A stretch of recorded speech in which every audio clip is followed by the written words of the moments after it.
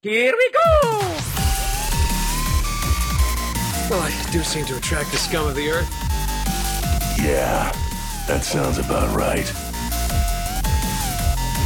Watch out! Boy, you are not ready. Pikachu! PlayStation.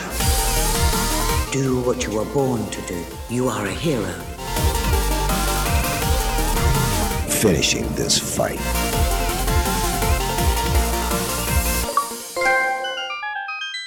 All right, well, we're going to go ahead and get started with episode 14 of Current Gen, which, by the way, is brought to you this week by Raising Cane's Fantastic Fried Chicken. Actually, it's not. There's no real sponsor here, but I'm just drinking it because I had Cane's tonight, and So it's we still have fantastic. No funds? No funding. But my name is Tim, and I have no money. I'm also here with Dan, who has no money, right? Nope, no money at all. Okay. And Derek, who has tons of money, right? Oh yeah, I'm rich. I mean, he's Okay, got cool. a Spider-Man chair. He's just a baller over there buying fancy computers. That's right. So what most of you don't get to hear, and it's mostly just because we're shooting the crap before we start recording. We do talk about stuff that's going on. We're not unaware of all the stuff that's happening in culture these days. We weren't, we talked about some of the coronavirus stuff, and of course we've talked a lot about what's going on with all the protesting and in some cases rioting and the police brutality that happened against a small select group of people. It's just really ugly. So just want everyone who's listening to know we don't ignore that, but also we do want this to be a chance for you to take a break from all that. I feel like every other place you turn, you're going to hear plenty of that. Basically, our take on it here is, at least my take on it is, just don't be a dick. Be nice to people no matter what they look like. And if you have a chance to help someone out, do it. Your big post you're working on right now on Facebook or Twitter is not going to change anything. I advise you to delete it. I advise you just to It's too late, Tim. make a difference in the circles that you can. Do not try to go on social media and make a change. It's not going to happen. So just affect change where you actually can in person. That's all I'll say. Here he is, just whitewashing all of us black people. I'm so sick of this. Whitewashing all of us black people, that you just said. Oh, yeah, brother. Actions Yeah, speak louder those than of you words. who have that's- never seen Derek before, he's a black guy. I don't know if you knew that. Yeah, no. Well, there's not many white Derricks that spell their name Derek. Sure. That is a good point. I spell your name as Dick. The problem is, I'm pretty bet sure you when everyone who's not white does a white guy voice, they sound like Derek. That's the problem. Is they know what you sound like. Sure. Yo, why you whitewashing me?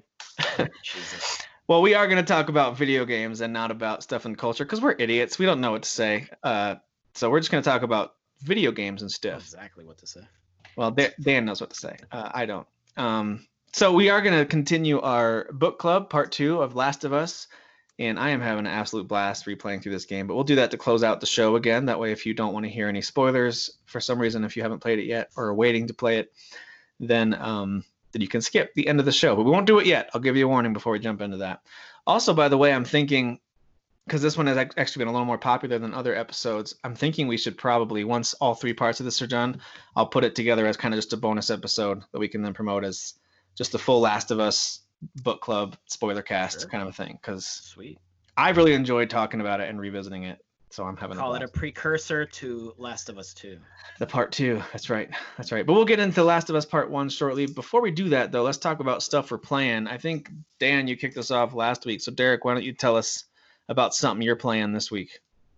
All right, so the first thing I want to actually get into is because I forgot to talk about it last week, which is weird. But I had bought Mortal Kombat 11's Aftermath expansion. Okay. So I thought this was pretty cool. I don't think any fighter has done this. Is this They what always, RoboCop? they always have like season passes and stuff like that. Most fighters do, but I don't think they usually have story expansions. So Is this the RoboCop one, or is that totally separate?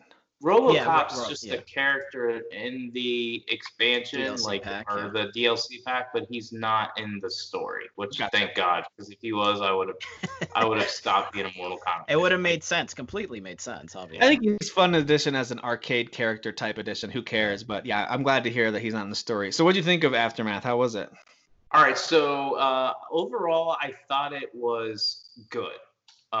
But I will say this, for $40 price tag, it's disappointing because some of the other cool things that are part of this expansion, really for $40, what you're getting is the story mode, the expanded story mode, and then you're getting 3 DLC characters. So to me, in my head, I know they charge $5 to $6 per character. I think that's a ripoff because when you think about it, most fighters have at least 20 plus characters for $60 for a $60 game. So if you do the quick math, that's like $3 a character. So they're already ripping you off with that. So if they charge you $6 per character, that's $18. That means you're paying $22 for the expansion, like the story expansion. And I think the price tag should have been $20 for the whole thing. How long is it? It only took me about 3 hours. Okay. 3.5 hours. Yeah.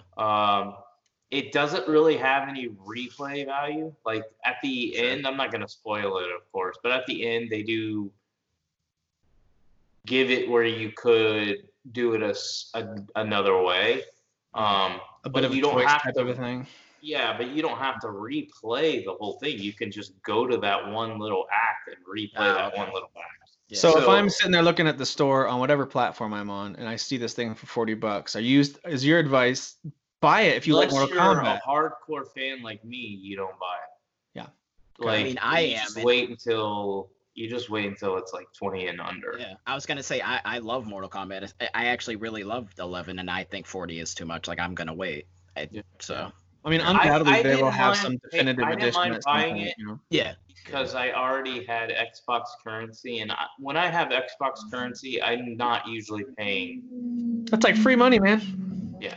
So I didn't actually pay $40 of my money, but I still paid the $40 price tag for it. Okay. But I think overall it was good. But after I finished the story, I kind of went back in there and I just was like, I don't really want to do anything else. Now, the other stuff you get with the expansion is free. See, if it was all bundled together, then I probably could justify the $40 price tag. But they actually trying to promote it with free stuff, and they're like, there's an update with free stuff. Okay. So they added friendships, which is pretty cool. They added stage fatalities. There's only 3 of them, which is a little bit of a bummer, but at least they have them again. And then Sweet. I think that's it. And then you have the 3 DLC characters in the story, the expansion. The story was good though. It was worth playing through. Good cliffhanger, or? Yeah, they did. Okay. They did a good job. Okay. Also, I want to say, out of the 3 characters, I was kind of bummed by the 3 characters they picked. I'm not a big Sheik fan. I'm not a big Fujin fan, and then RoboCop. I thought that was the dumbest thing ever. I thought it was a joke when I first saw it. Although really cool that you can do Terminator versus RoboCop. That's pretty. Yeah, cool. that's true. It's really How many cool chances to to do care that? about that stuff. Yeah. But in like Mortal Kombat 10, they had like Alien versus Predator, and I didn't care about that either. Yeah. I Or just don't Jason like that versus stuff. Freddy.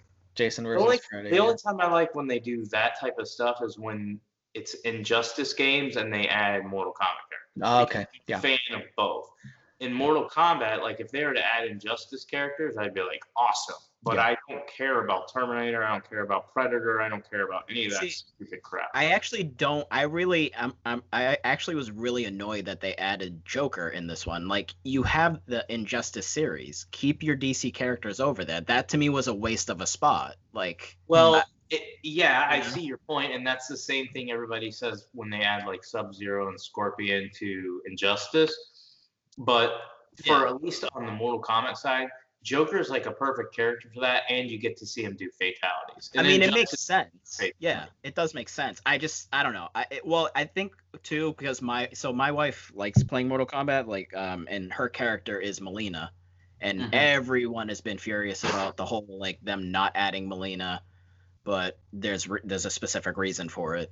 But it's like also it's a dumb, goofy story. They could make it so she could be there, and or just make her as an option in multiplayer mode, right? It doesn't right, or literally, it doesn't have to be like any sort of like, oh well, this is weird story wise. It's like just have her be in there, but it's like have her be an option for the pick up and play, but not in the story. They're just like refusing to put her in there. They actually even like condescendingly made a joke because apparently in this DLC, she's like part of one of the friendships. I think it's like Katana's friendship or something. And everyone's like, "Oh wait, is she in the game?" And Ed Boon was like, "Nah, sorry guys."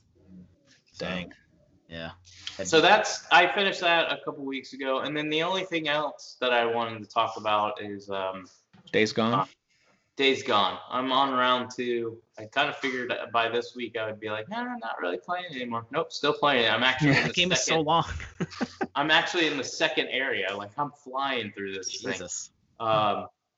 I'm skipping all the cutscenes, and Sure. because I already know the So story. different from your first playthrough. Well, Or and y'all, most if y'all playthroughs of any- remember, on my first playthrough, that was the thing that I made fun of the most. I hate the characters. I still hate them.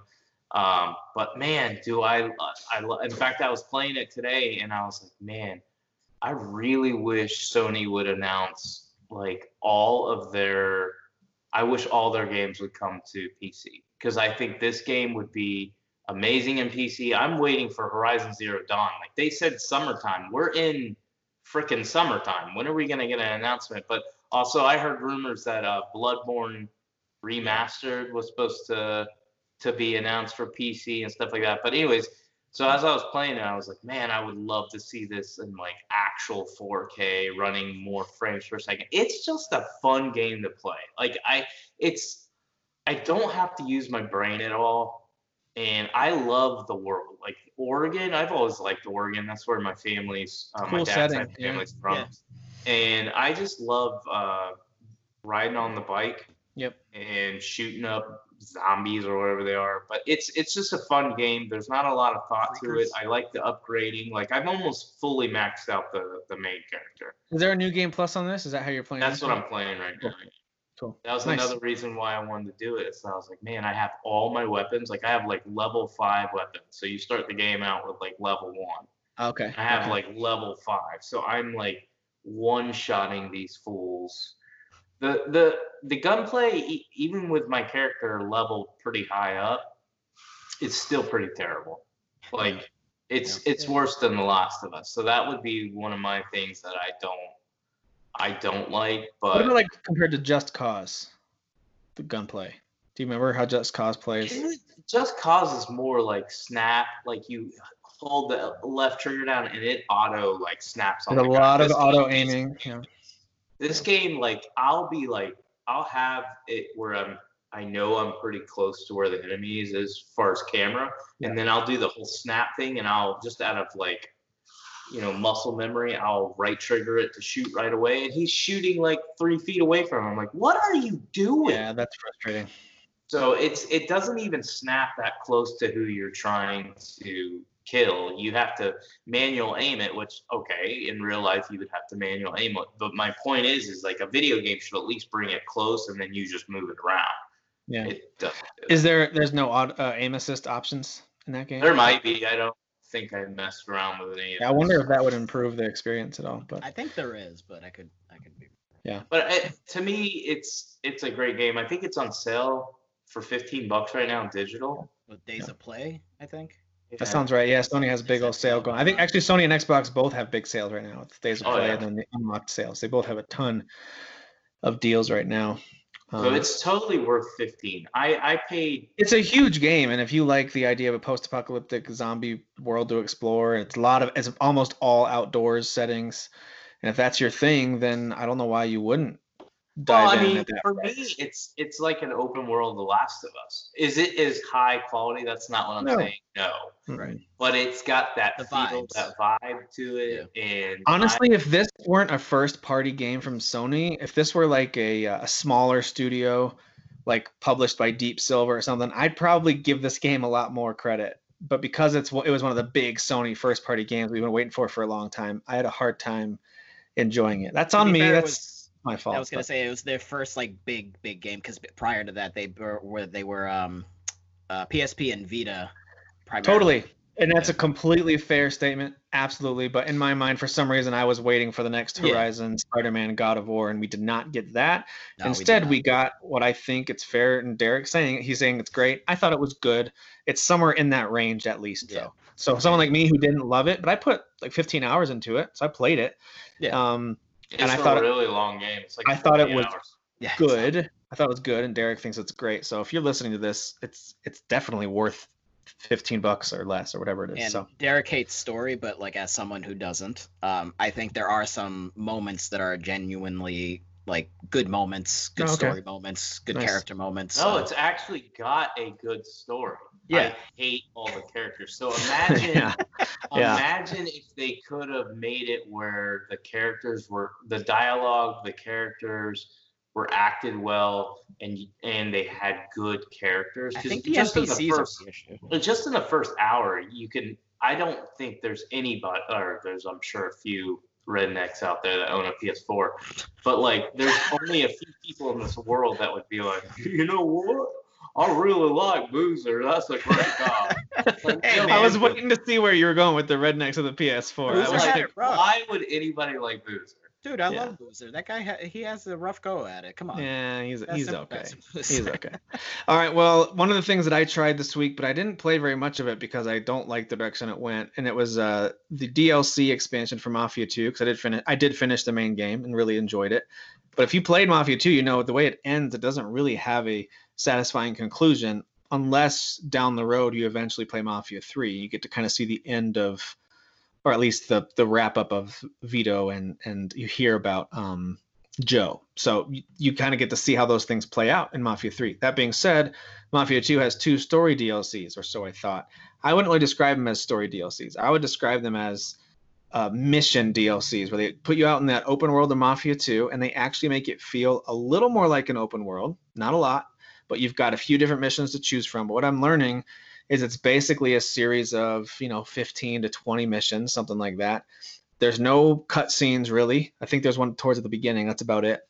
Everything is just a little image pops up that shows you the guy who's given the job, and then there's the description of what the mission is. Go and take out these stores owned by this other gang, and then you go do that.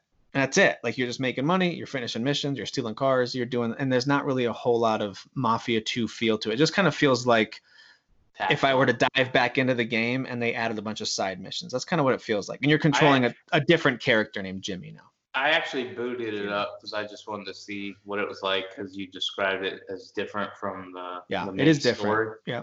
And that was, it felt like almost like I was playing a GTA type game. Yeah, a little more open world. They still limit it though. Like, you have to complete certain missions before they open up the next wave of these missions that they give to Jimmy. But it's still fun. They add a few dynamic elements to it. I think the missions were actually a little bit more unique. Like, you go into it, like, the idea is you have to quickly drive. You have a time limit now on a lot of missions. There's actually a little clock in the corner, so you have to do it quickly. There's a point system that you can then earn money and stuff by finishing it quickly and doing really well. You go and shoot up shops, or you go steal a car that's got a bomb in it and deliver it without crashing it. Otherwise, you blow up. There's a lot of really creative stuff they've thrown in there. But so if you have the Mafia 2 Definitive Edition, you have this. It's available from the main menu, so you can fire it up.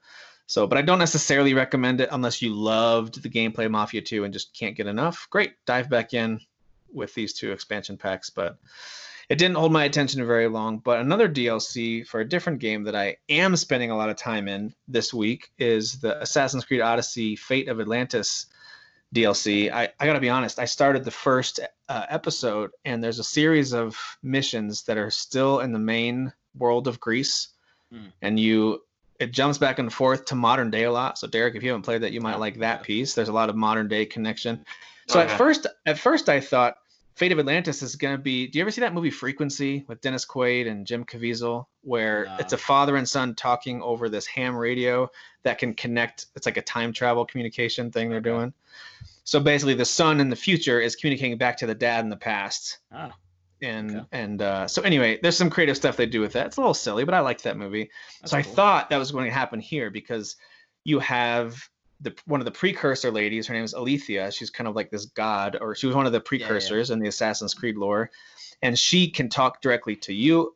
I'm Alexios, or Cassandra, whichever character you picked, and she can talk directly to Layla, who is the modern day girl who's been kind of experiencing your story. So she's talking to both of you. And she has Alexios go do something, and then that information gets passed to Layla, and then you actually control her and go explore these tombs to try to find this symbol. So at first I thought, interesting. Fate of Atlantis is, I guess, a little bit more exploration with modern day. Totally wrong. After you do a series of those missions, you actually get transported to Elysium, which is essentially the afterlife of the Greek god world, essentially. And it's a whole new area. It's about the size of one of the larger areas on the main Greek map. So if you look at, like, you know how there's these countries, basically, they each have regions within them. It's basically the size of one of those large countries. It's in a circle shape.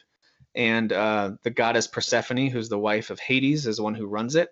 And she comes off as the bad guy at first. I don't know if she is the bad guy or not. But dude, the colors pop. It looks gorgeous. Like, it's a really pretty area that they've introduced. New enemies. They actually have the ability to attack your adrenaline meter now. So it'll limit the special moves you do if you're not careful. So they really added some, I think, some really cool elements to the gameplay. And boy, does it look good. It looks really good. I'll have to check it out. I still am in the 3rd chapter of the other DLC. I haven't gone back to it in like a month. Yeah. The other one has a really satisfying story. This one, so far, the story, I'm like, I don't really care that much. Like, I don't care about the story. But like, the visuals and gameplay, awesome. Are you fighting like not non-human characters? Like, because that's... Yeah, it is like fighting. So you're still fighting soldier type characters, but most of them are some kind of spirit version of soldiers. So like they have glowing eyes, and they can do it. Like there's one enemy called Colossi, and they're actually statues. And as long as you don't do any violent acts around them, they'll stay statues. So if you just continue to sneak around and do your more assassin approach, they'll stay still. They'll stay out of your way. So but as soon as you open up combat, they jump in the fray, and they are really tough. They're made out of metal, and they're hard to beat. And they can teleport. They can teleport all around you and shoot you with these laser beams and stuff. So the combat's much different. I think it encourages a lot more stealth, which I've enjoyed. And there also are some ways to power up your moves. You get a new spear, that spear of, I forget what it's called, but it's the one that Pythagoras had. It's that spear that he had. And so now in this new world of Elysium, you're trying to find these 4 shrines to power that up. And what that does is you can go into existing abilities, and there's a handful of them that you can now supercharge. So for example, there's a special arrow move that used to allow you to aim up in the air, and you pick one little spot on the ground, and you can rain down arrows in that one spot. Well, now that move gets supercharged, and actually you just shoot straight up in the air. You don't have to aim anything. It'll just hit everyone within a certain number of meters with you. Sweet. With the rain of arrows. So it just supercharges that move to something much cooler. So I find that interesting, though, because this is like this would be the first like instance of them introducing anything sort of supernatural-esque, right? Assassin's Creed lore. No, they did it in Origins too, although that was explained away a little bit. And in this one, you in Odyssey, there are... How many are there, Derek? Are there 4 kind of like mythical creatures you fight, I think? Yeah. Okay. So there are actually mythical creatures in Greece that you can track down and fight. But you're going to this afterworld, which is and this one it's like, not real. Like, right. There's actually a portal. They do make it super easy, by the way, to transfer back and forth between Greece and Elysium, which is awesome. You can quickly transport back and forth. Okay. So I'm really digging it. I like what they did here. One of the other moves they supercharged was when you're basically, you can freeze time. There's a move under the assassin tree where you can slow everything down around you for a certain amount of time. Well, now that's been powered up to the point where not only can you slow everything down around you, but now you get up to, I think it's 5 headshots with arrows that'll add 2.5 seconds onto that timer. So if you can just pull out your arrow while the time's slowed and just start hitting headshots, you can do that for almost 15 seconds. It's pretty cool. Yeah, I'm really digging that. And there's one on this list here that I didn't recognize. I'm assuming, Dan, this is you. Tell me about Chris Tales' demo. Yeah, Chris Tales. So I did a thing, guys. I created my first Steam account. Yay! That's right. I'm playing a PC demo. Okay. So I actually, when I was scrolling through Facebook, I saw the trailer for this game, and I was like, oh yeah, I remember seeing that a while back. And it looks really, really cool. That's actually, no one can see right now other than you two, the background I have behind me. That's the art style of it. So it's like this really nice hand-drawn art style. The way you navigate through the town is actually kind of similar to the that Yoshi Switch game. So like almost kind of has like a pop-up book sort of feel to it. So you can go to the background, foreground, left, right. Yep. So that's how you navigate through the town. Yep. But yeah, it's coming out on PC, but it's also pretty much coming out on everything. Okay. And it's a JRPG, and they're taking a lot of inspiration of old JRPGs. Chrono Trigger is a big inspiration apparently, because time manipulation is a big thing in the game. So you don't see it in this image, but essentially once your main character, Crispell, her time mage abilities are awoken, you'll see, so like a sort of a V pops up on the screen. So in the middle, in the current present time is the middle, and then to the left is the past, and then to the right is the future. So as you're moving around the town, you're seeing the different sort of things happening in each section of the screen as you're moving your character around. So like, oh geez, is it in like way in the past and future? It doesn't specify, I guess, Okay. time-wise, but like, so like when I was running around the town, once that happened, once her powers were awoken, I saw like an old man sitting in a chair in present time. And then like if you look in the future, so if you kind of go over like to the left where he would be in the future section, he's just not there anymore because, well, he's dies. old in present time, so he's Yeah. so he's dead. Interesting. So basically, I think, and I haven't gotten too far into the demo. Essentially, it's going to kind of play into sort of like almost like puzzle quests, where like you're trying to use information from the past to deal with stuff in the present that's affecting the future. But then it's an RPG, so there's combat. It actually plays very similar to Super Mario RPG. Oh, nice. So when you do an attack, if you time it right, you hit the button again to do like a second slash. Okay. And same with defensive moves. So same with Super Mario RPG, you could press that button again and defend for less damage. I like that. So the combat's very similar to Super Mario RPG. That was so always yeah, a very nice way to keep you engaged with a Yeah. turn-based system, you know? is that I always loved the combat in that, and then I don't know if you remember Legend of Dragoon, I do. PlayStation 1 game. I loved that combat because like that you really had to pay attention because you actually, for the actual maximum damage, you had to hit the button at the right moments. Yep. Now, if there's a So- game that they're ever going to remake, that's one because the graphics do not hold up anymore. Well, what is it? Is it Blue Point Games? I think for, so. For like how many years now they've been like, we're remaking something, guys. We're remaking something, and they just will not. Could be say that. it. That game was pretty massive. Could Well, be there's that. been rumors of either that because they released some sort of tweet like a while back that like they kind of were alluding, the words that they were using were alluding to maybe that game, but also I think Demon Souls. Oh, okay. So people have Okay. either have been bouncing between the two. They're either doing both or they're doing one of those. Well, Derek, you're a Souls guy. Would you replay a Demon Souls remaster, remake, whatever? Demon Souls? Yeah. Probably just because I didn't play it. Yeah. So you'd give it a shot if they were to re-release that in some way. Yeah, but I don't think I wouldn't be hyped for it because Dark Souls Remastered came out, and I've played Dark Souls like 4 or 5 times. I've gotten past like the first 3 bosses, and then I always quit. There's something about the Dark Souls and Dark Souls 2. I feel like they're so slow and janky compared to like Dark Souls 3, obviously Bloodborne, Neo, course. all those.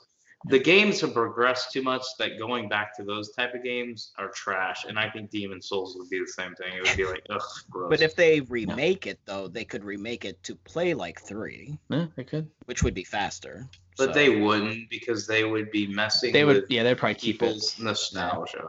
sure. There are probably folks who are like, "Oh, the new games are all too fast. It's not as fun." Yeah. Those people are idiots. They are. But yeah, it looks really cool. It doesn't have an official release date. They're just saying this year.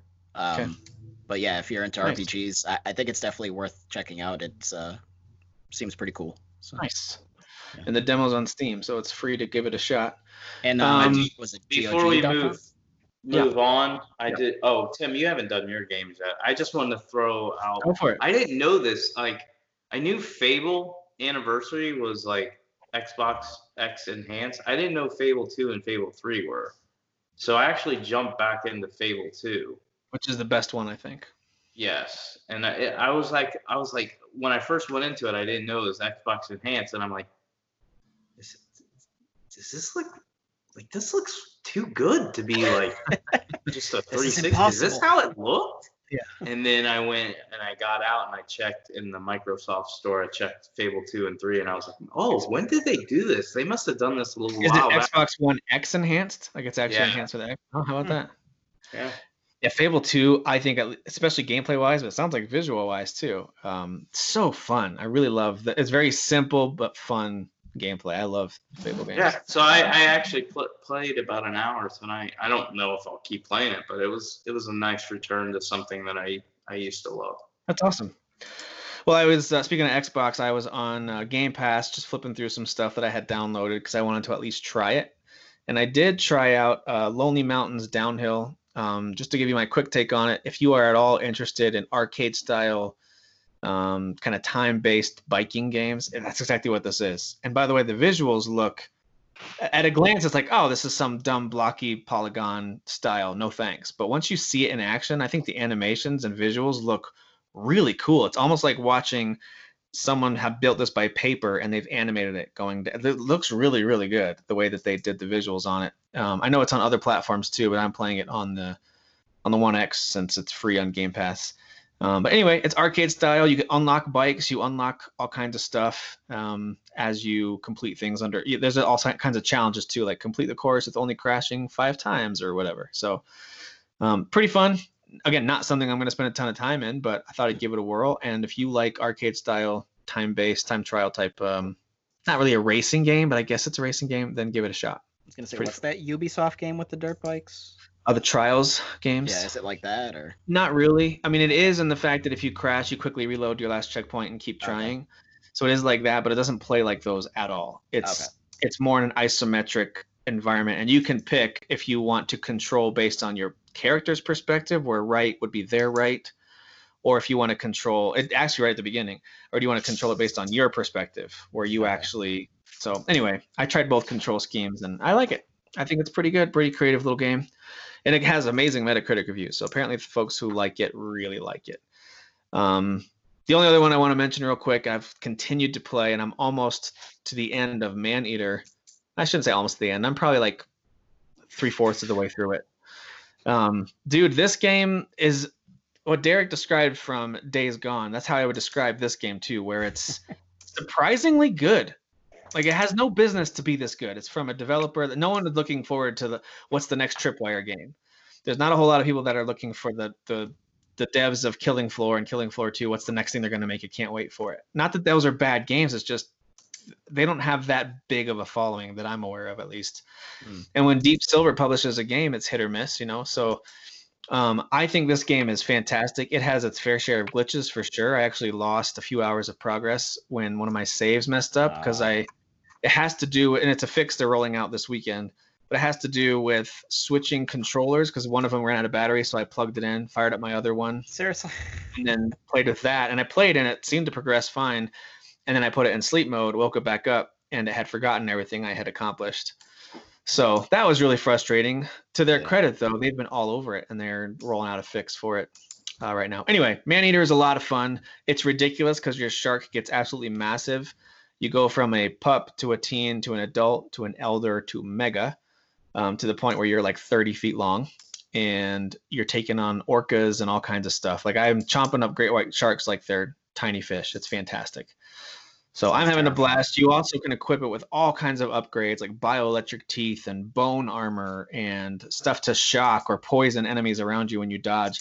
Listen, the combat's pretty straightforward. When you're attacking boats, there's 2 or 3 moves you do that work every time and you can take them down. But it's so fun to take down these boats full of hunters that are all aiming at you, and you smash their boats to bits, and then they're all flailing in the water and you just chomp them up. I don't know why that's so fun. It just is. And then when a shark attacks you or another fish of any kind attacks you, you know, swordfish or great white or orca or something, it's typically the same thing. You wait for them to charge, you dodge out of the way, and they're stunned for a second, and then you can go in for the attack. It's pretty much the same. It's very repetitive. So I don't want to oversell it. It's just fun to explore and to be a badass shark. It's a unique concept. It is. And it's like $40, I think. I think if the concept intrigues you and you think you'd have fun with it, $40 is, in my opinion, totally worth it.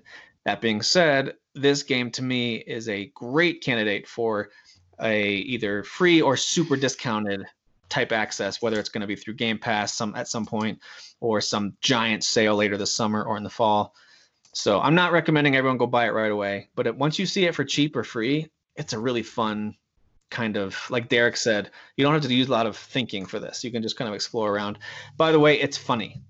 It's surprisingly funny. The whole concept is it's a reality show, and they're following you as well as this shark hunter named Scaly Pete.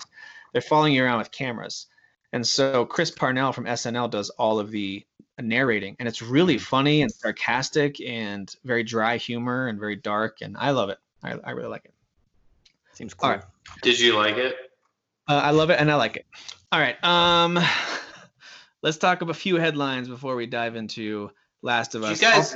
Did you guys know that BioShock Collection got like a 4K patch for PS4 Pro and Xbox One X? No, I didn't know that. Yeah, so when they launched, 4K I don't know if the other games did too, but when 2K launched all those games on the Switch, they patched in a 4K patch for the BioShock Collection. So Just rubbing it in Switch's face. Interesting. All right, that's cool to know because thanks to you, Derek, I've got access to those games. I Interesting. kind of wish they would. I kind of think it would be cool if they remade the first BioShock. Just the environment is so uniquely haunting and cool. I don't know if they need to Under- a remake city it. I think it underground. still looks good. But I mean, imagine if with today's graphics and that a newer engine playing that. Yeah, it would just. I look think really what they should do, because I heard they were making another one, I think they should just return to Rapture. the setting of the first one.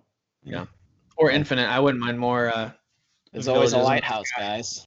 It goes everywhere. That's the point. Like they could totally remake the first one, but do it differently. True. All right, we're going to talk a few headlines before all three of us get real weepy and cry over The Last of Us conversation. So there are actually some headlines this week. It's been an interesting week, the combo of headlines that are out there. And I might have missed some, but here's what I know of.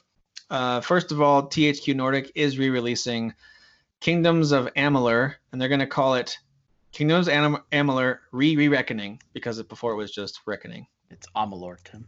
It's Amalur. Amalur, Re-Reckoning. Amalur. Sending my. It's coming to PC, Xbox, and PS4 for sure. And then the updated version, of course, is going to have improved visuals, refined gameplay, all the DLC. all I'm that stuff. guessing the PC version will be free. If you For already those own it. who own it. Like a free upgrade. Okay. I have an important question. Is Kurt Schilling an unlockable character in this? Yes. Okay. He's the closer at the very end of it. Okay. Cool. Sweet. Yeah. It wouldn't be Amalur without Kurt Schilling. All right. I'm going to keep saying Amalur. Of course, to By the no way, surprise. I think that game is amazing. I know a lot of people love it. I feel like it was ahead of its time. Like, I think if people go and play it, they'll be like, you could do this? This was this awesome? Like, the combat was, for what they were trying to make, like this kind of, not open world, but like open area RPG. So kind of your BioWare type game. But the combat was way better than anything BioWare or any of those other companies had ever touched. It was God of War style combat. It was really good. I mean, it came out we're over 8 years ago now, and it's going to come out on August 11th. So, I'm looking forward to trying that one out when Derek inevitably buys it and I get to play it. Unless he just gets it on PC, then I'm screwed. Maybe. All right, and then of course, to no surprise, several games and companies have delayed, whether it's events or whatever, but a lot of games have delayed their expansions and updates, like Borderlands 3, Fortnite, Final Fantasy 14, and others. It's no surprise. It's easy to be cynical about companies putting out statements of here's where we stand on cultural issues. I will always kind of mock that because it sounds and feels very fake. It doesn't feel very personal, but it does make sense when companies decide to get out of the way of huge cultural moments. It's, I think, both a smart business move and a good PR move to go ahead and move the thing you're trying to, because when you're trying to promote something, whether you're a nonprofit asking for fundraising or a business asking you to buy their product, when you're promoting during really sensitive cultural times, it can be a really bad move. So people get so pissed off that they're like, "Oh, I need a distraction right now." It's like, just for a second, just be a person. But that's the thing. Like, if they would have done the show, if they would have released product, people would be complaining about that too. Right. It Well, there's doesn't always gonna matter be what you do. Yeah. It's a lose-lose, but I think for the most part, you're still the customers who are annoyed that you're making them wait, they're still going to be your customers on the other side of this thing. It's a small amount. I think so. Wait. Yeah. I think so too. Here's one that's interesting. I didn't know that Sega was doing this. if you care, if you're a Game Gear person, for those of you Sega heads out there, Sega Game Gear, to celebrate their 30th anniversary this fall, they're going to release the Sega Game Gear Micro console. So when I first heard about this, I thought, oh, that's kind of cool. You get a bunch of Game Gear games all in one collection. Not so fast, unless they decide to change their plan. Right now, they've got 4 different colors and models of this thing coming out, and each one has 4 games on it. Seriously, that's it. So there's 16 total games, but they're split up between 4 different consoles. How many batteries does it need, Tim? Probably 6 each. Yeah. But it's a weird approach, I think. They do apparently have some bundle plan where if you want to get all 4 consoles together, you can get them for cheaper in like one package where you get all the different colors. But I don't know. It's a little interesting. Go look up the games if you're interested. They do seem to have, like the yellow one, for example, seem to be more RPG centric with stuff like Shining Force. So each one is different games? Different games. Mm-hmm. So basically, it's a complete ripoff.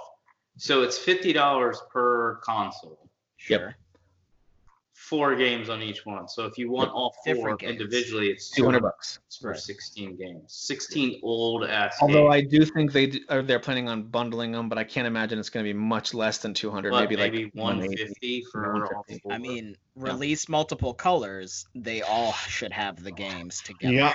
Yeah. And especially, it's funny that it's coming out this way. They're putting 4 Game Gear games on here. We just heard the news come out, and I don't know why someone did this, but they confirmed that a single Switch cartridge could hold the entire N64 library on it.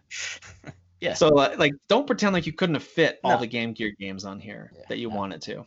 So anyway, whatever. If you're a Sega head, the idea of it's cool. Although I did watch a little YouTube clip of it this week, and actually it was earlier today I watched it, and it looks hilariously small, this Game Gear Micro. It doesn't look like something that I would want to spend a lot of time playing on, but we digress. But that is happening if you're into it. For Microsoft, the only thing I could find, and Derek, you might have other stuff, was No Man's Sky coming to Game Pass. Apparently sometime. Are we really going to even talk about that? Do not. I mean, come on, Sony. You're What a letting trash them game. slip through. What a trash game. You're letting your good games slip through to Xbox. Come on. You said good game. Hey, you haven't played it in a while. Neither Well, have I. listen, I think compared to the only Sony news I could find, that's actually good news, because the only Sony news I could find was that Sony delayed their PS5 conference. Again, we talked about how that's probably a good move. They delayed it from this past Thursday till unknown. I'm going to guess they're going to do it in 2 weeks. If I had to guess, I would say it's going to be on the 18th. It'll be a Thursday again. That's my guess. Well, So I speaking of Xbox, I did watch a review for Sea of Thieves. I think it was IGN did a re-review of it like an update. because they were like, hey, when this game came out 2 years ago, it was bare bones. It was still pretty cool, but it was there was nothing. They kind of made me want to play the game. They were like talking about how great it is now, how much stuff there is, and that if you want a challenge, you can put up these flags or whatever that basically there's like tiers or whatever. And if you're like a tier 5, it alerts all the other players in the world, because if you have that flag or whatever, your values, like when you trade in valuables, you get a multiplier. So it could be like, but you become a target to other players. Gotcha. So you're putting almost like a bounty on your own head. You are. You're making it more enticing for other players to be incentivized to come gang up on you and try to take you down and steal your stuff. That's pretty cool. But you get a better reward on the other side. So that's cool. Yeah. That's cool. I think friends like Nate Bacon and others still play it from time to time. Yeah. I've always liked Sea of Thieves. I know people like to crap on it, but I always liked that game. I mean, legitimately though, like I know Derek hates No Man's Trash as he calls it, but it's gotten like significant updates. It actually looks. I traded my copy in a while ago, but it looks legitimately cool. So They updated it quite a bit too. I think it's the same thing as Sea of Thieves. It was met with mediocre and sometimes total trash reviews, but over time they've added a lot to it. And if you stuck with it, or if you go back to it now, I think you'll be pleasantly surprised. Yeah. With the experience. But anyway, all right, and of course we just mentioned Sony. The only news I know of, Dan, unless you've got something else, is that the presentation was delayed, and they've stayed pretty quiet, which is again probably pretty smart. And per Twitter, this is obviously terrible, and everyone's furious, and it's terrible. So, yeah. So whatever Twitter says goes. So Yeah. you absolutely. need to stay off Twitter. Yeah, Twitter, dude. Twitter's a cesspool. Every time I go on Twitter, even if I'm trying to just get an idea of what's going on culturally and news-wise, just get an eye on what's going on in the feed. It's just people lecturing the world. I kind of just laugh, to be honest. To so me, I frustrating. find it a little humorous because it's like these people exist. Like Yeah. that's a thing. They definitely do. Well, hey, listen, Nintendo has a few different pieces, and they're not all positive. The first one is definitely not positive, and that is that the Outer Worlds is out on Switch.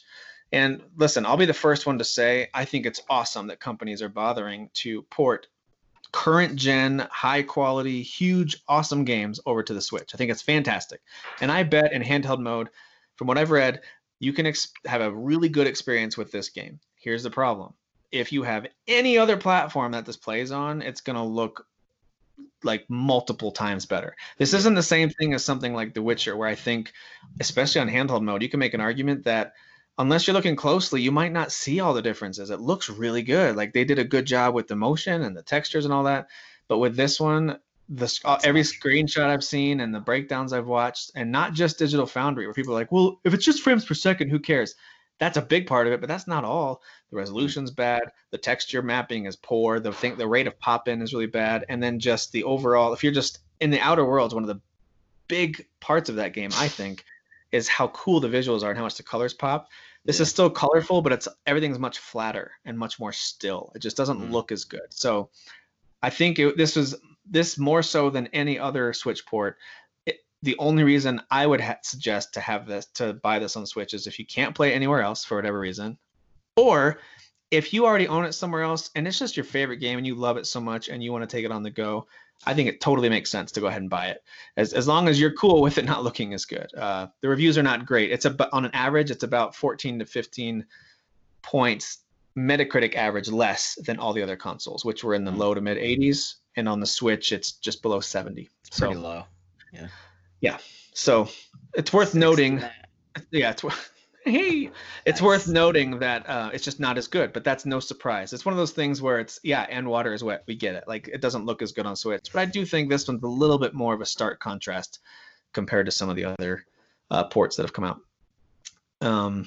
One thing I thought was cool that just recently I was looking on the Nintendo eShop, and I didn't know they did this, but I guess in a recent update, it might have been a few weeks ago, I don't know.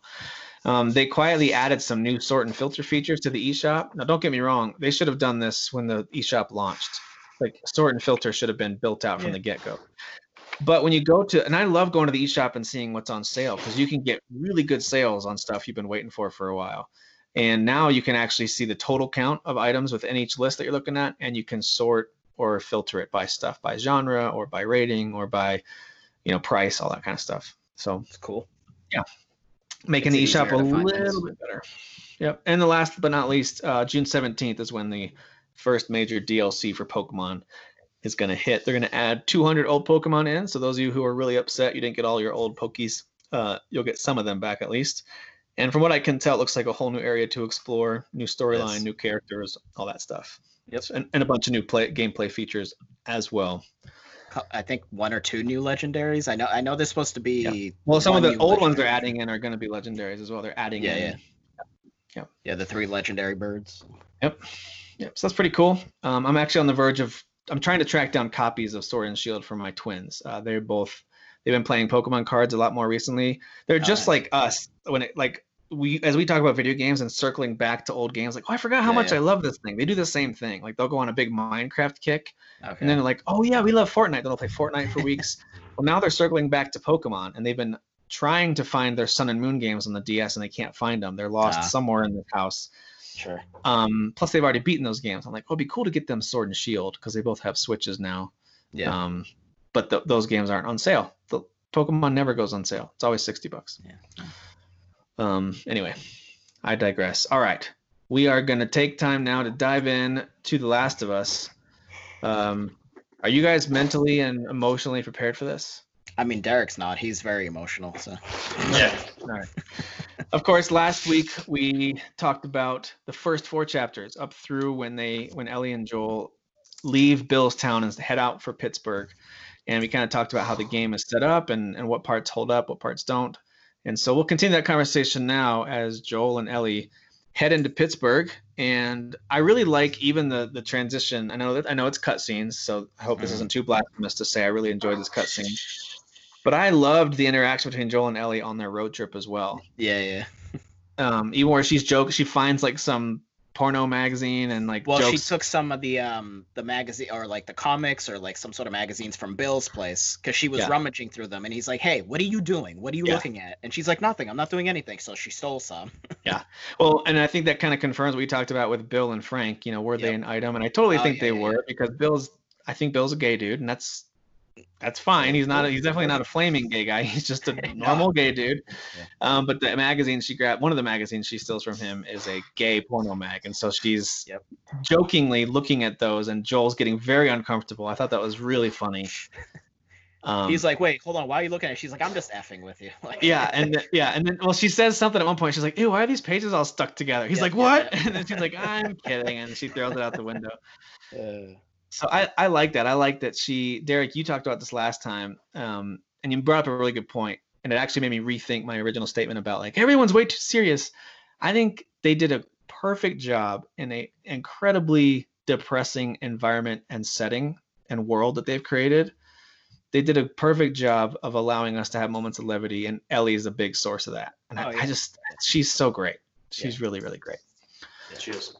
All right, so they arrive in Pittsburgh. What do you guys think about how they did the whole ambush thing? They kind of introduced us to a whole new threat. At first, the threat is just trying to survive. There's clickers and monster type creatures everywhere, and there's some humans you had to fight off, but for the most part, not as much in the first section. Well, now in Pittsburgh, I think we get several chapters in a row where the main enemy is going to be humans. So what do you guys think about that whole ambush thing at the beginning? It's one of my favorite, like that one moment. And I think we were discussing that after we finished recording last time, how like Ellie's like, "Oh, let's help out that guy. He seems like he's injured or something," and he's just like putting on his seatbelt as she's saying it. And he's like, "Ellie, put on your seatbelt." And she's like, "What's happening?" And he just guns it right at the dude. Yeah. He's not even injured. Yeah, I love that line. He's not even hurt, and then he just floors it. Yeah. And the dude just starts firing at them because he wasn't injured. So. Right. And of course, it turns out to be a great move because they were totally gonna kill them and then essentially strip them for parts, right? Because you do find the little garage where they take off all of their clothes, remove all their belongings, and then chop them up, essentially. Yep. And there's actually a document you find of like them like keeping track of their inventory, so to speak, of what they've looted. Like, it's pretty dark. Yeah. Let me ask you guys this though, just hypothetical. If our world were to go down this route of apocalyptic type thing, do you think that's real? Like that kind of thing would happen, or has that just been laid out so much? Absolutely. Yeah. I mean, and not to obviously just immediately dive into what's happening right now and stay there, but like people looting stores as if that's helping anybody or anything. Like people just start doing that because they think that's okay, and it's not. So there are people that have no moral compass. They just do whatever they want. So I also think there's an element of excitement and a rush that comes with that too. I think you get that taste of getting away with something is wrong. Yeah. And next thing you know, you're doing what these guys in this video game in Pittsburgh are doing. That is trying to trick these poor hapless travelers into trusting you so you can kill them and take their stuff. Of course, and then Joel and Ellie now have to make their way through Pittsburgh trying to find Tommy and the Fireflies. And one of the things I really liked in this was that I don't remember encountering hardly any clickers here. And when you did, it was very short little moments. There weren't a lot of mushroom people to deal with here. It was mostly battling the environment and battling humans. Yeah, for sure. So let me ask you guys this. Are you primarily stealth game players through this playthrough Last of Us, or are you guns out, guns a-blazing? I'm kind of in the same camp that Derek mentioned last time. A lot of his stuff was upgraded because I think this is either my 5th or 6th playthrough as well. So a lot of my stuff is pretty much everything is upgraded. So I am stealthing a bit, but then like if I do get caught, I'm just like, all right, I'm just blowing everyone's head off. So yeah. And Derek, you're still just opening fire in most areas, or what are you doing? I mean, probably how Dan playing it. Like if I could do stealth, I do it, but if I get caught, doesn't matter. Again, the stealth I have a bunch of ammo. I have every weapon. I have everything. The stealth really is not great. Like it's not there's the only indication you get is literally just a sound that sort of gets louder as an enemy approaches, and if you're Like a in pulsating or something almost. yeah, and like if you're in their view, as you get closer into their view, that it gets like louder, and it's like that's the only indication. And I don't know, I prefer a combination of maybe that and like some sort of visual, kind of like with Metal Gear, right? An exclamation point pops over the head or something. So, or games like Assassin's Creed that have like a little meter. little arrow and a meter starts to fill up and then it turns yellow and then it turns red. Yeah. So I'm going mostly stealth, but I'm also bypassing a ton of enemies, and I know that I'm missing some. So there are certain rooms that you can only get into if you're willing to sacrifice a shiv, which are, especially before you upgrade everything, those things are gold. Like you need shivs, especially if a clicker gets a hold of you. But anyway, there's a bunch of those that I know I bypassed because, so for example, there's one section right after you climb over a bus, and there's kind of this big build. There's a kind of an open plaza area where there was some kind of army depot set up, and then a big building to your right. And your goal is to get up to the second floor of that building and then out through the window. You're trying to get through the space. And there's a ton of enemies there, and you can choose to just open fire and engage and run around, try to take them out. You can choose to sneak through and try to knock them out one at a time, or you can do what I did. And I really just killed one guy, and it was the guy by that final door. I just hit him real quick with an arrow because we just snuck our way through there. Jumped in the window, went upstairs, shot the guy with an arrow, ran out the back, and I was done with that section. Part of me was like, oh, I just missed a whole bunch of stuff back there. Tons of supplies and, maybe some pills that you can use to then up the stem pills you can use to upgrade your abilities. But then I also thought, but now I'm already on to the next section. So exactly, I'm going to keep moving here. But it's cool that it's open like that. That essentially there's 3 different possibilities there, right? Right. So that approach is cool to kind of allow you to have that room to do how to approach it how you want to. So it is really satisfying to successfully get the guys to separate from each other enough where you can sneak up, strangle a guy, go over, strangle another guy. It's very satisfying. It's equally satisfying to get them all together in one spot for a noise and throw a Molotov cocktail on all of them. Like all of that stuff is really fun. Or like the shrapnel bomb. Yeah. Oh man, the nail bomb is pretty fantastic. Nail bomb, one of the things I thought was cool about your journey through Pittsburgh, though, with Joel and Ellie, is I feel like this is where he's really starting to open up to her a lot more. But at the same time, and Derek hinted at this last time, we'll get to it. They're not always going to see eye to eye on everything. But I do like that when one of them is in need, the other one doesn't hesitate to jump in and help. And so there's clearly a bond being formed there. Like, for example, Ellie can't swim. You learn that about her this time around. Yeah. So they, of course, introduce a whole bunch of water-based puzzles where you have to figure out how to get Ellie from point A to point B. Maybe usually it's going to be a floating pallet that you bring over. Yeah. But other times it might be something else. Find a board to make a bridge or something. And then there's a section in the hotel, and the hotel is one of the biggest areas you have to work your way through in Pittsburgh. And we'll talk about the basement in a second, because that I think might be the scariest part of the game in a good way. It's really the which part? The boiler room basement of the hotel. Yeah. But there's a part after that where Joel, you finish fighting a bunch of guys in a room and you go to climb up a ladder, and then the guy kicks you and starts drowning you. And that's where you see Ellie essentially get her first kill that we know of, at least. Yeah. What do you guys think about that moment right there, where Ellie had to step in and save you, but Joel is pissed at her for not obeying and staying put? What do you think about that part? Well, it's one of the first really important moments as far as transitioning, like Joel being a little more trusting in Ellie, right? Because up to that point, like, she's asked a couple of times, like, I need a gun, and he's like, no, absolutely not, that's not happening. But she obviously grabs a gun, blasts that dude in the face because he was about to kill Joel. So she saved his life, and like for a second he's kind of like thinking about saying thank you, but then he goes immediately back to being pissed because he doesn't want her shooting anybody. I think he doesn't want her innocence being robbed, but also this is a post-apocalyptic world, so is that what it is? It's protecting her childhood a bit. I mean, I don't know, like what else. That's kind of maybe how I see it a little bit, or at least partly that. Yeah. But also, I don't know. I feel like it's also he sees how valuable she is because she could potentially be the key to the cure of this thing. Sure. And I think he's pissed that she would be willing to risk herself like that. Well, that too. So I think it's numerous things, or even a little bit like, because he knows how far gone he is in this world, that maybe he also doesn't want her to even come close to what Joel sees himself as. Oh, interesting. Yeah, that's true. Because he's just like I do what I need to do. Doesn't matter. I will kill anybody I need to kill. No questions asked. Not even hesitating. I don't think he wants her to be like that. So, I think the last piece of that probably has to do with he has always been kind of a father figure, whether he was an actual father. Of course, we talked about his daughter Sarah, who died, but also kind of in somewhat leadership roles. And he's used to people, for the most part, listening to him.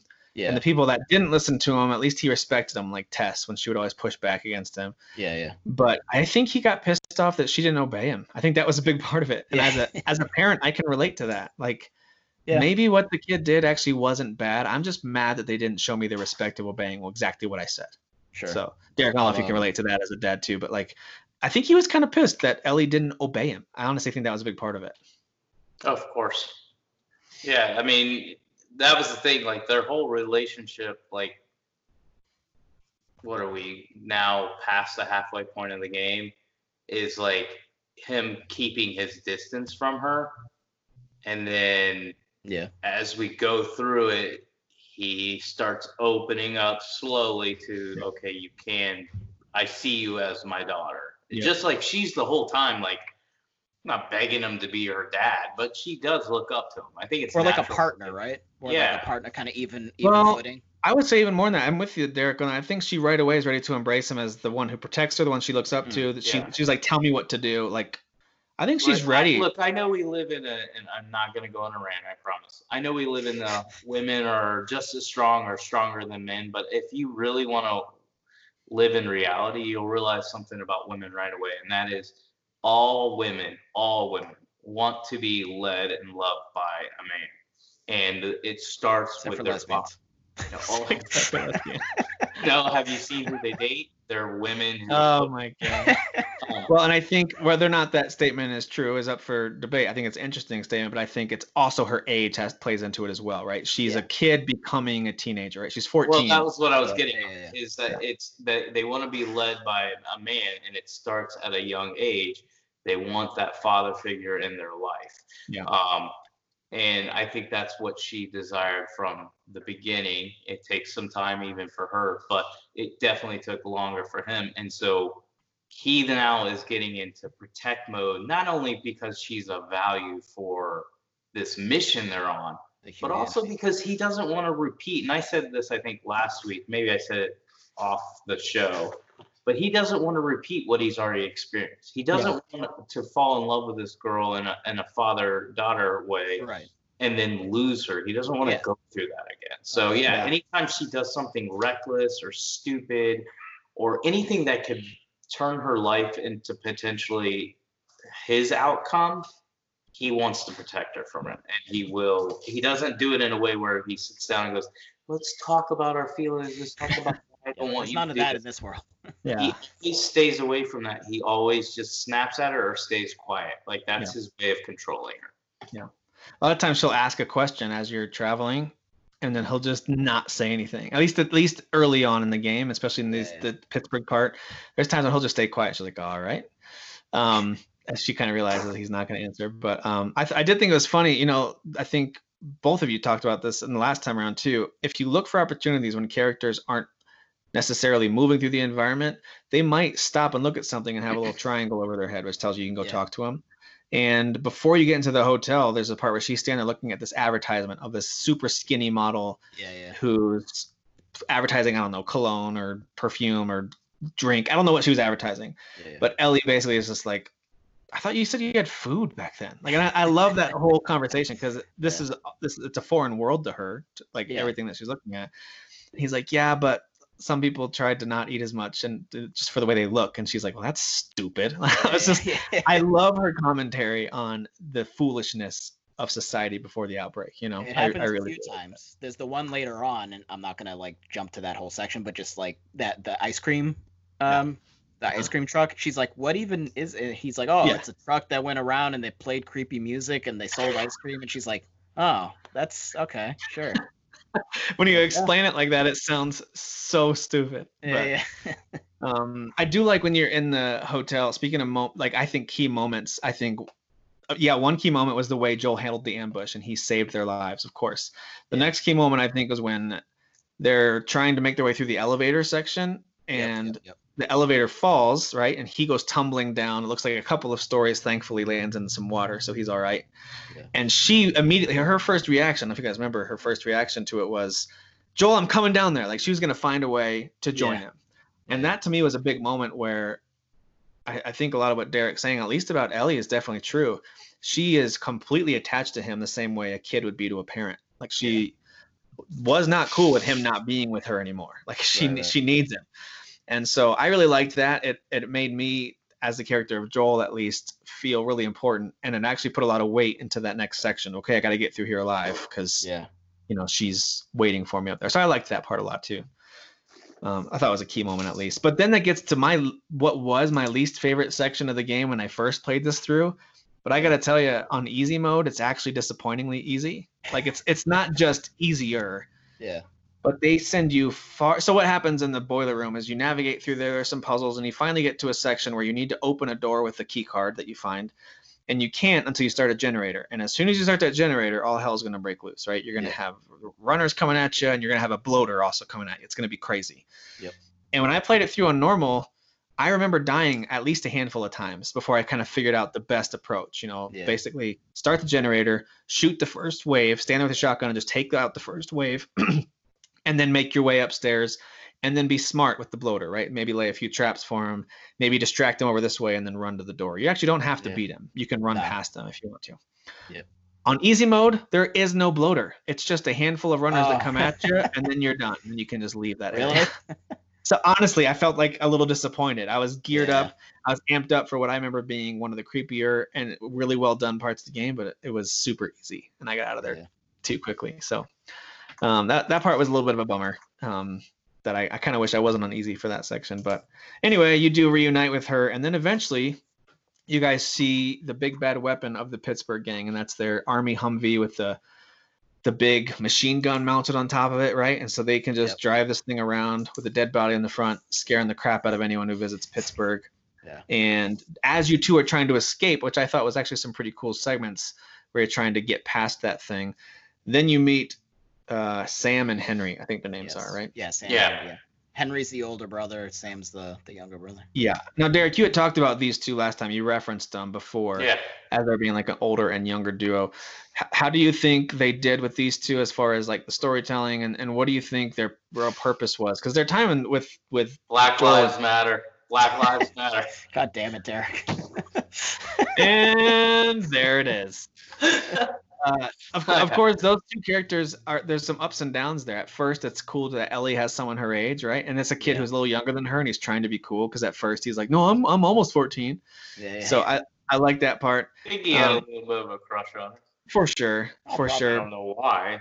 But I also never really. There was something about Henry that I didn't really trust him. Even the first time I played it, I remember thinking like, he's not telling me the whole truth here. The way they had him communicate to Joel felt like he wasn't quite giving you the whole story.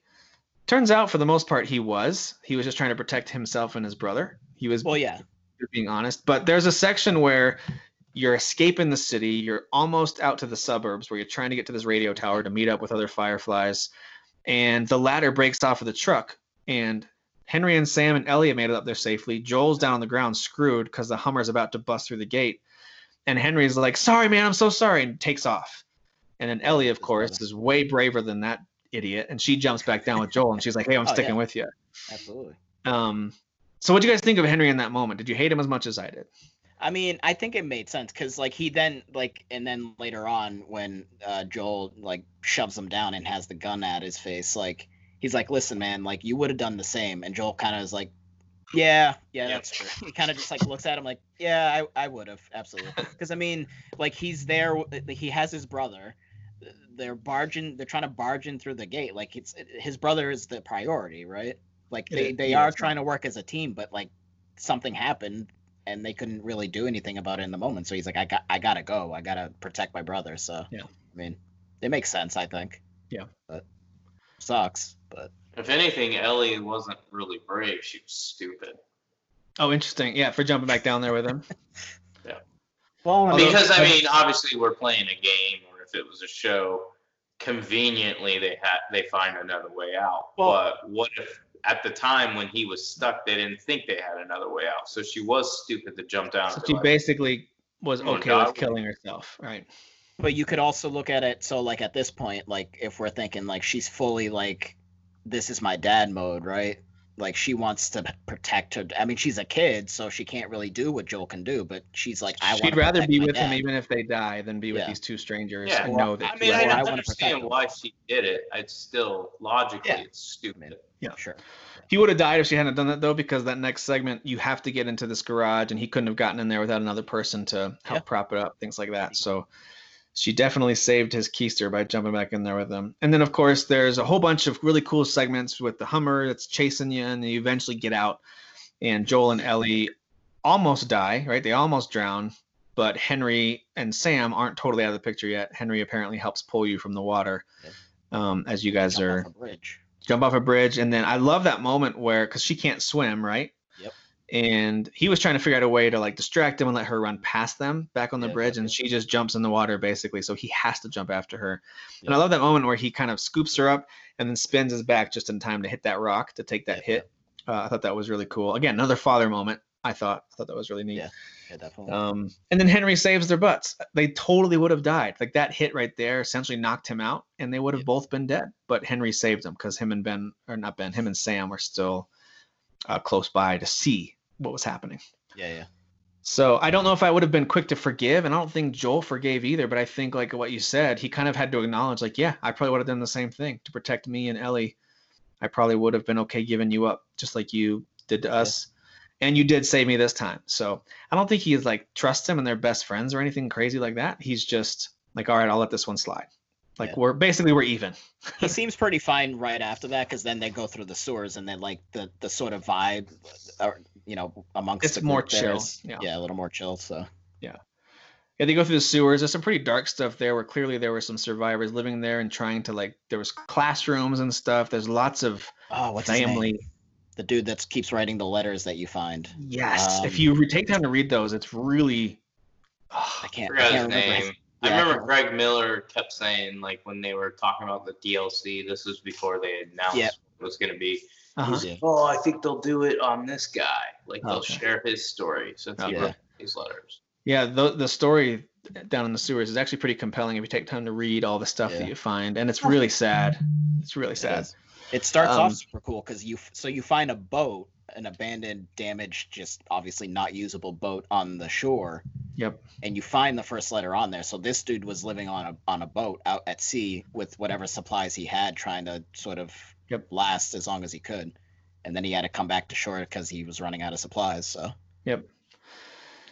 Yeah, so that whole segment I thought was pretty good. They of course play with the idea of it's very conveniently placed, but Joel and Sam have to team up, and Henry and Ellie for a short time have to team up because of the way the door falls and separates them. So that was interesting, and you can kind of see the desperation on really all four of their faces. They didn't want to be split up this way. If they're going to split up, it should be Joel and Ellie and Henry and Sam, but Yeah. they're kind of forced that way for a little while. In the sewers, you're reintroduced to the monster threat again. It's not really any humans. You're just fighting monsters at that point. It's the clickers, it's the runners, it's all the different ers that are out there.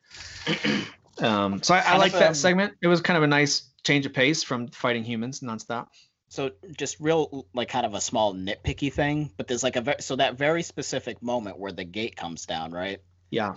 And Ellie and Henry run off to the left, and then you see the clickers coming in from the right. I thought the direction was bad too. Yeah. But like, why wouldn't Joel like be maybe kind of bashing at the gate to Distract. get their attention, right? Wouldn't they're that all kind of make, 'cause they're not sound-based. going to go through the gate, so they're I gonna thought I thought like, hey, they're fish in a barrel. Just point your gun and take a few of them Yeah. out. Like I had all kinds of thoughts there. Yeah. I'm with you. So yeah, I don't know. But they eventually make it out of there and then get into the suburbs. And what I thought was one of the cooler moments. Oh, we totally skipped the moment where after Ellie saves Joel's butt, there's a cool moment where after he cools off and is done being pissed at her. This is back in Pittsburgh. We forgot to talk about this. Oh, the rifle, yeah. Yeah, where they need to get through a section and there's too many enemies, and now they're on high alert because they're discovering that their guys are getting taken out little by little. So now they're on high alert and he needs her to cover him. with this rifle. And I just decided to go ahead and open fire. It's on easy. Why not? I'm just going to use my ammo. I was maxed out with ammo at that point. Let me just start shooting people. And Ellie takes out a ton of dudes in that sequence and does a really good job of it. Girl's got good aim. So I like that moment too, where he trusts her. And then he even kind of, while you're down on the ground and she's taking guys out, he actually keeps mumbling like, good shot. Like that was good. Yeah. Good girl. But then when they get back, she's like, did you okay? And he doesn't really give her a satisfying, like validating answer. Yeah. But he does give her a gun. And he's like, here's something more your size. So we forgot to mention that part.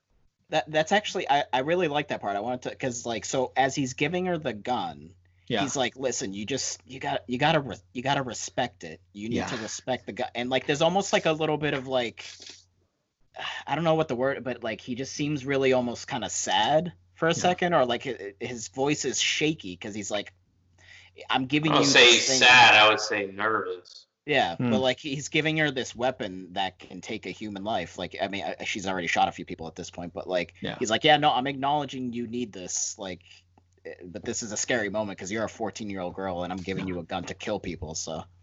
I think in the end, he doesn't want to be responsible for when she grows up the way she grows up. He he doesn't want that responsibility. So I don't think it's as much, at least at the beginning, it's less about protecting her and more about he doesn't want to be the one responsible for if he makes a bad move and messes things up, gets her hurt, gets someone else hurt because of what he gives to her. Like he wants no part of it for a long time. So this is him kind of giving in like, all right, it's my responsibility to make sure she does this the right way. So he had just shown her how to use the rifle, just giving her a couple quick tips on how to use the rifle before jumping down. And then with the gun, it's all about, you're right. He doesn't know what to say. So he just sums it up with, you got to respect it. Okay. Yeah, like, you got to respect this thing. You can hurt yourself real bad with this, or like it's a lot of like when a dad gives a teenage son access to the internet. He's like, can you just don't look up bad stuff, okay? Just don't look at bad stuff. Yep. Where it's he just tries to sum it up in that. So we did miss that part. That was before Henry and Sam joined the picture. But there's another sniper scene where you guys are at the end of the street and there was someone sniping at you, and so Henry, Sam, and Ellie stay put, which is always weird to me because they could have come with you, but whatever. But all three of them stay put as you go to flank around the side. I guess the idea is they need to keep his attention. Yeah. And keep him shooting at you. You go on the side, but it doesn't really matter what they do because you're going to get hit by a bunch of guys attacking you down the alley anyway. So you got to take them out, work your way up to the side, take out the sniper who tries to stab you. And then you have to pick up the sniper rifle, take out a bunch of bad guys who are now coming from the other direction, help take out the Hummer, because now that Pittsburgh Hummer has found its way to you. And then, of course, a huge swarm of clickers to wrap up that whole scene. I liked that whole segment. It was a lot of action. It was a lot of fun. I liked getting to the sniper and even sniping for a little bit. I think they drew it out way too long. Like when they started just having a wave of enemies, I was like, okay, really?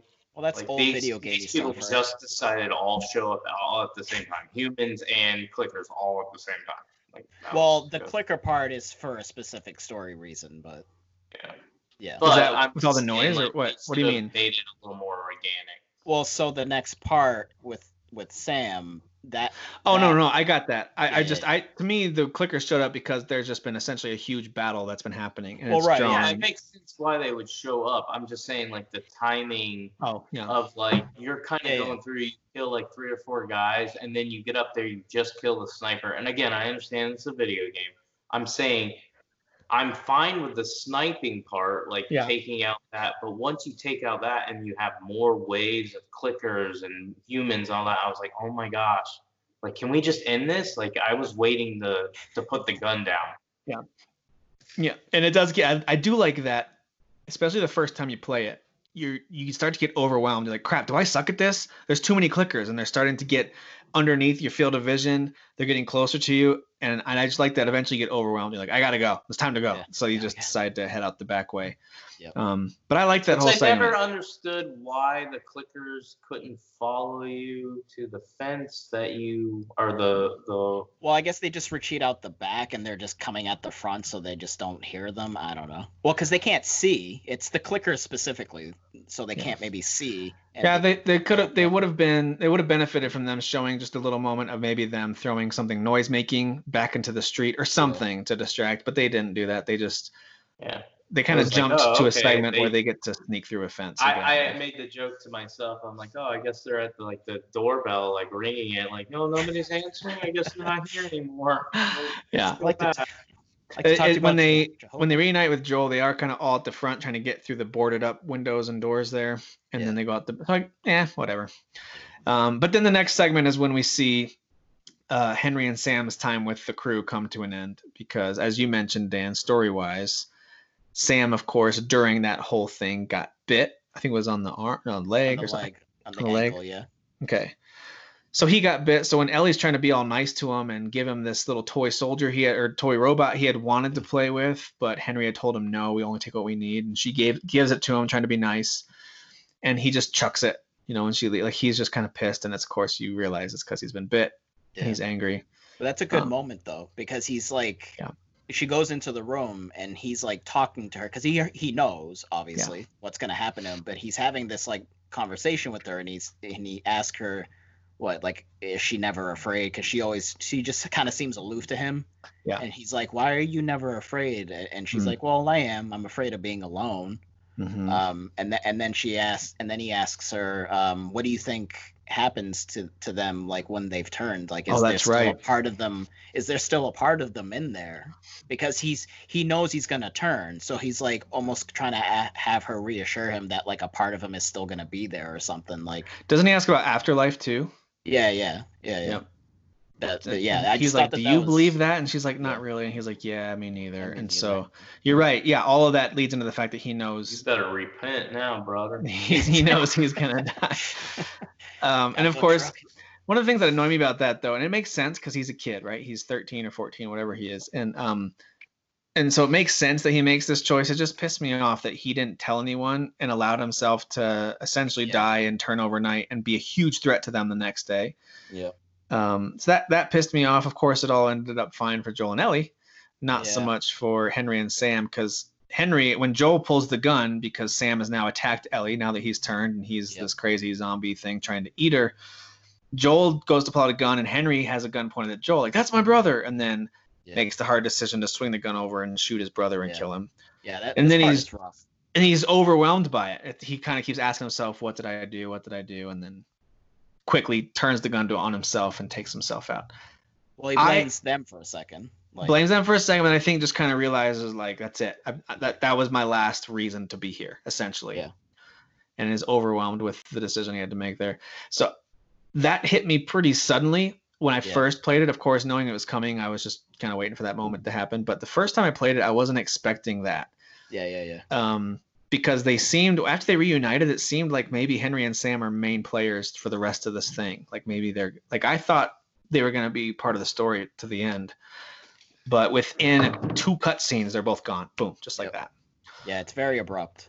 It is very abrupt. That moment. But I have always appreciated the way that Naughty Dog makes transitions between, like, they don't have to show you everything that happens after that and them slowly leaving the suburbs, realizing no one's at the radio tower, getting some supplies, and then making their way farther west. They don't have to show all of that. And I'm kind of glad they didn't. Yeah. They jump right, all of a sudden it says, I believe it jumps to fall at that point, right? Yep. And then boom, they're out in the wilderness. They've got different outfits on. They've clearly found some different clothes. Like Joel's got a plaid shirt on now, and they're walking along this really scenic river, and they're in the woods. I really like that transition. Yeah. Because I'll be honest with you, I was starting to get a little bit like urban and rural setting out, like just buildings everywhere, like the same. It felt like the same setting a lot. So I was really pleasantly surprised when I first played this that there was going to be a bunch of outdoor settings. So what do you guys think of the whole damn section of the game? So you finally meet up. He's been on a roll cussing today.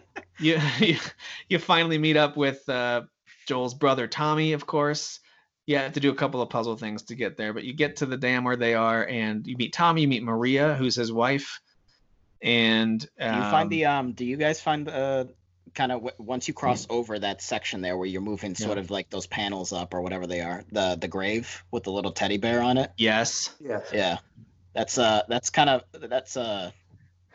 don't know what the word I was gonna say is, but it's not a good moment. But it's like, and she's asking him. I forget if she asked about the daughter or not, Because I don't think she knows yet, does she, about the Yeah, daughter? she asks about Sarah. She doesn't find out Does about she? the daughter until after they meet Tommy and Maria. So when Right. they see the little baby grave, she hasn't learned about his Okay. daughter yet. But I know she's asking, she's trying to like pry out of him something, Right. and he's just not having it. He's like, listen, I'm not talking about this at all with you right now. But you know what I love about Ellie is that she's persistent. So from the Yeah. beginning of the game, she's determined to like make a connection with this guy who she Yeah. knows they're about to go on this long journey together.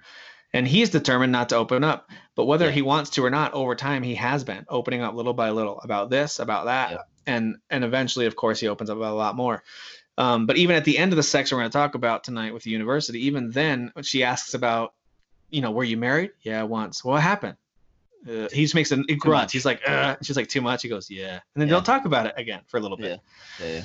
So, yeah, she's willing to push and push until he says no more, and then she'll wait, and then she'll push some more later. Yeah. But yeah, I did see that little baby grave, and that was super sad because Joel mumbles Yeah. to himself like that grave is too small, I think is the Yeah. comment he makes. Yeah. And Just that, another dark moment in a dark world. that part was pretty much a bummer. I'll tell you this, after all this that Joel and Ellie have been through, I found myself for the first time truly, truly disappointed in the character of Joel. I get it. I get why he did what he did next, but I really kind of hated it that when they meet up with Tommy, he's still determined to hand her off completely. I thought by this point, at least what I've been through with them as the person playing the game, I'm like, no, you two are tight. You're bonded. You're family at this point. Yeah. And Joel is still holding on to that hope of getting her offloaded I think onto it's someone else. it's that fear. I Go ahead. think He says fear he about says what? to Tommy, right? Like, she just would be better off with you. Like, he keeps But- insisting.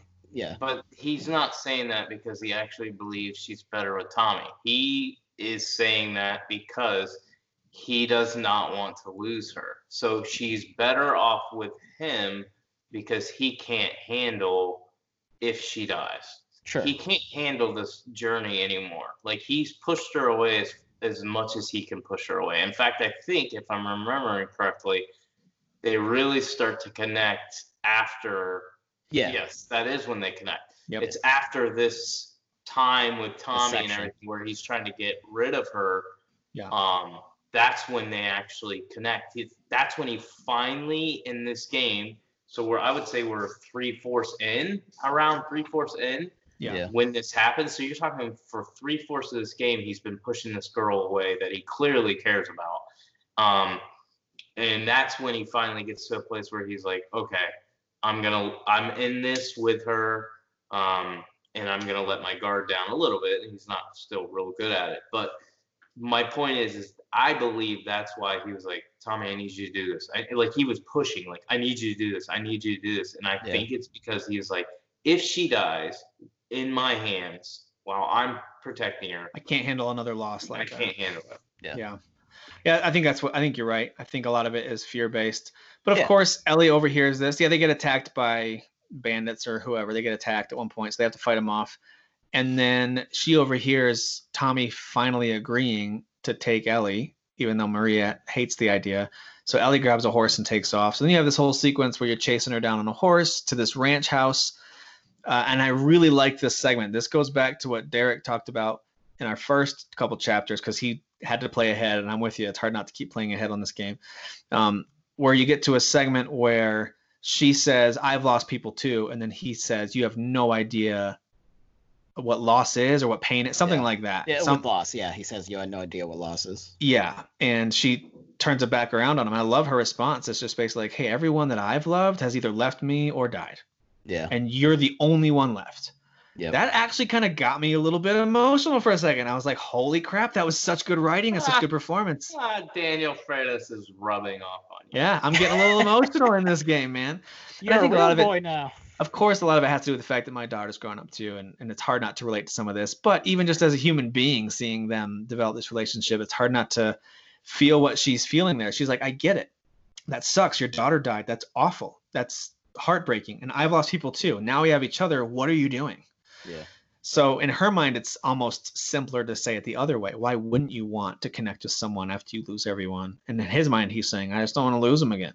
So I totally get the dichotomy there. But to Derek's point, after that whole segment in the ranch house, and then they go and they're getting ready to head towards not Salt Lake City. They're going to go to Utah. The university. They're gonna head to Eastern Colorado University to try to find the Fireflies science lab. And without really much explanation, he just changes his mind. He's like, "All right, Tommy, here's your horseback.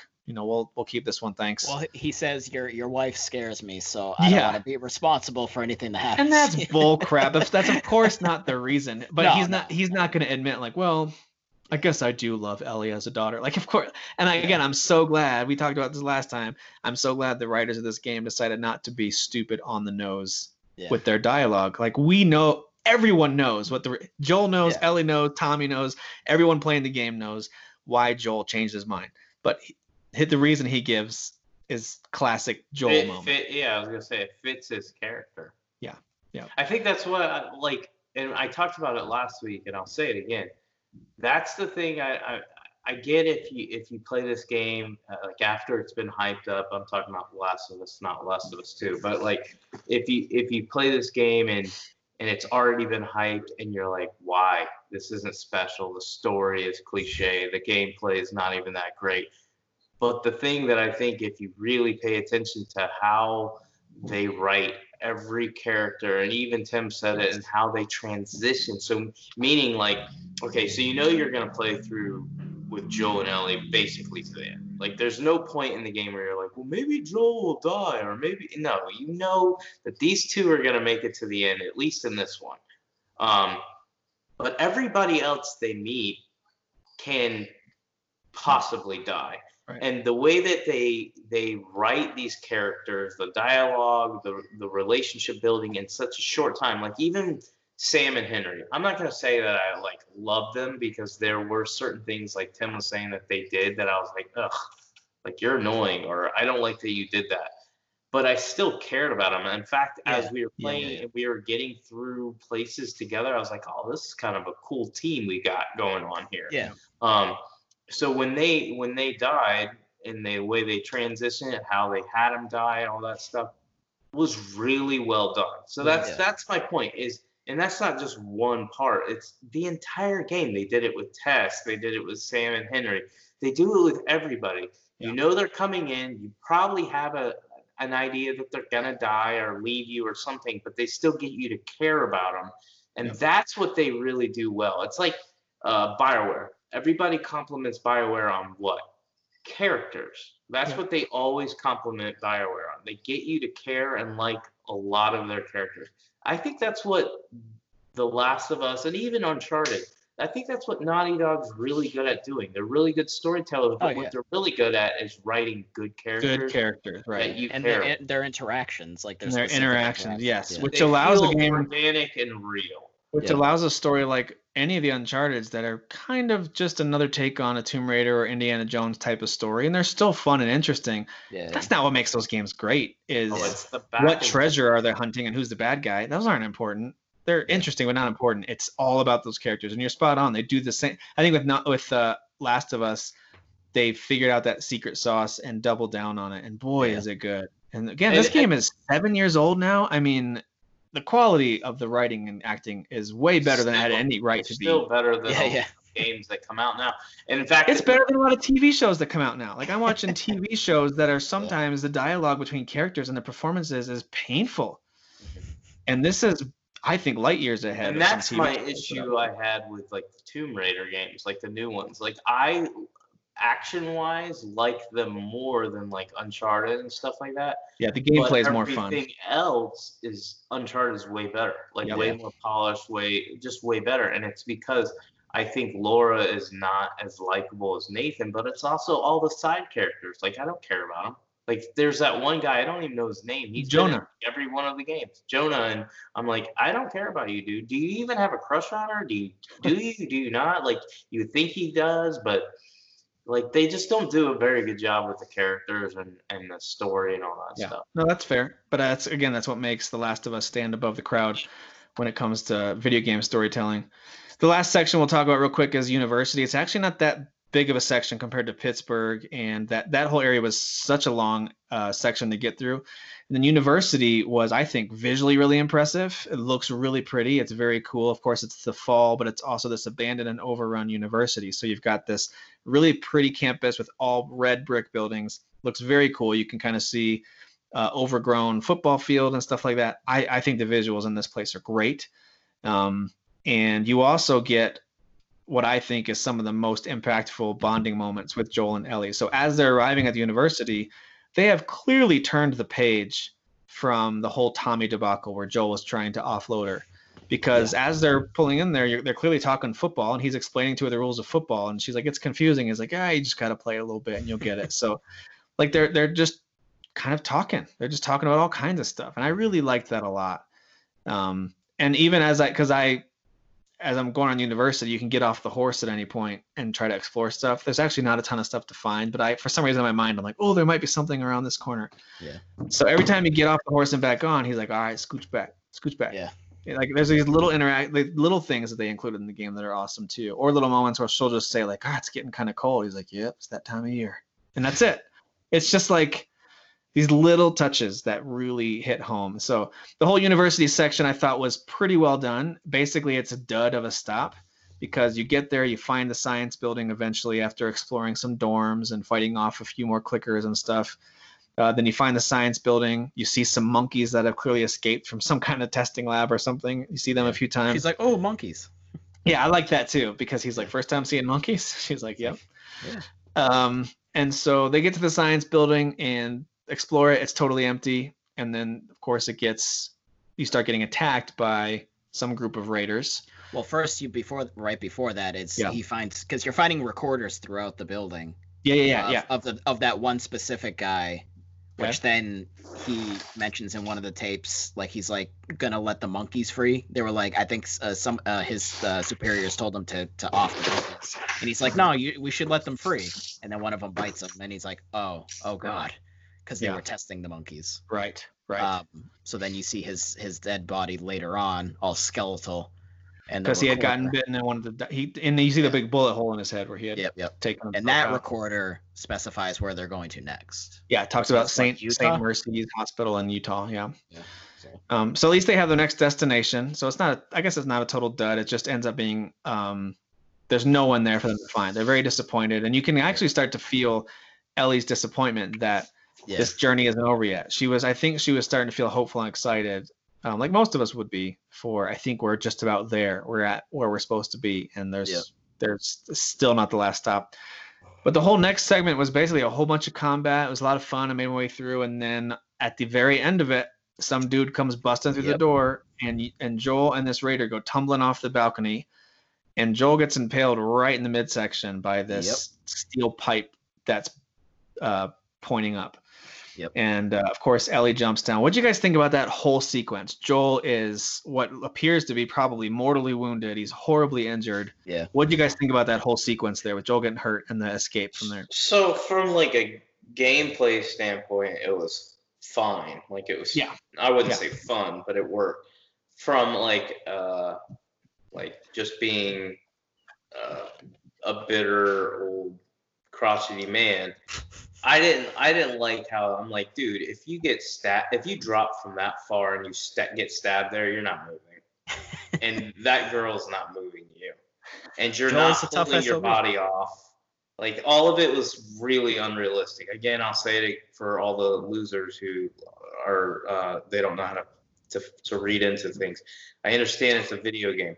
My point is like I think they could have done that better as far as like maybe have him drop and bust his leg or something that's more realistic that he could still semi move around.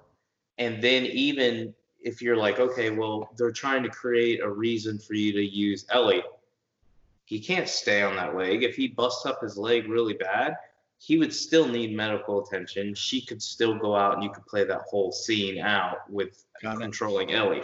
Your main issue is the severity of the injury. He should have been dead. Too much. Yeah.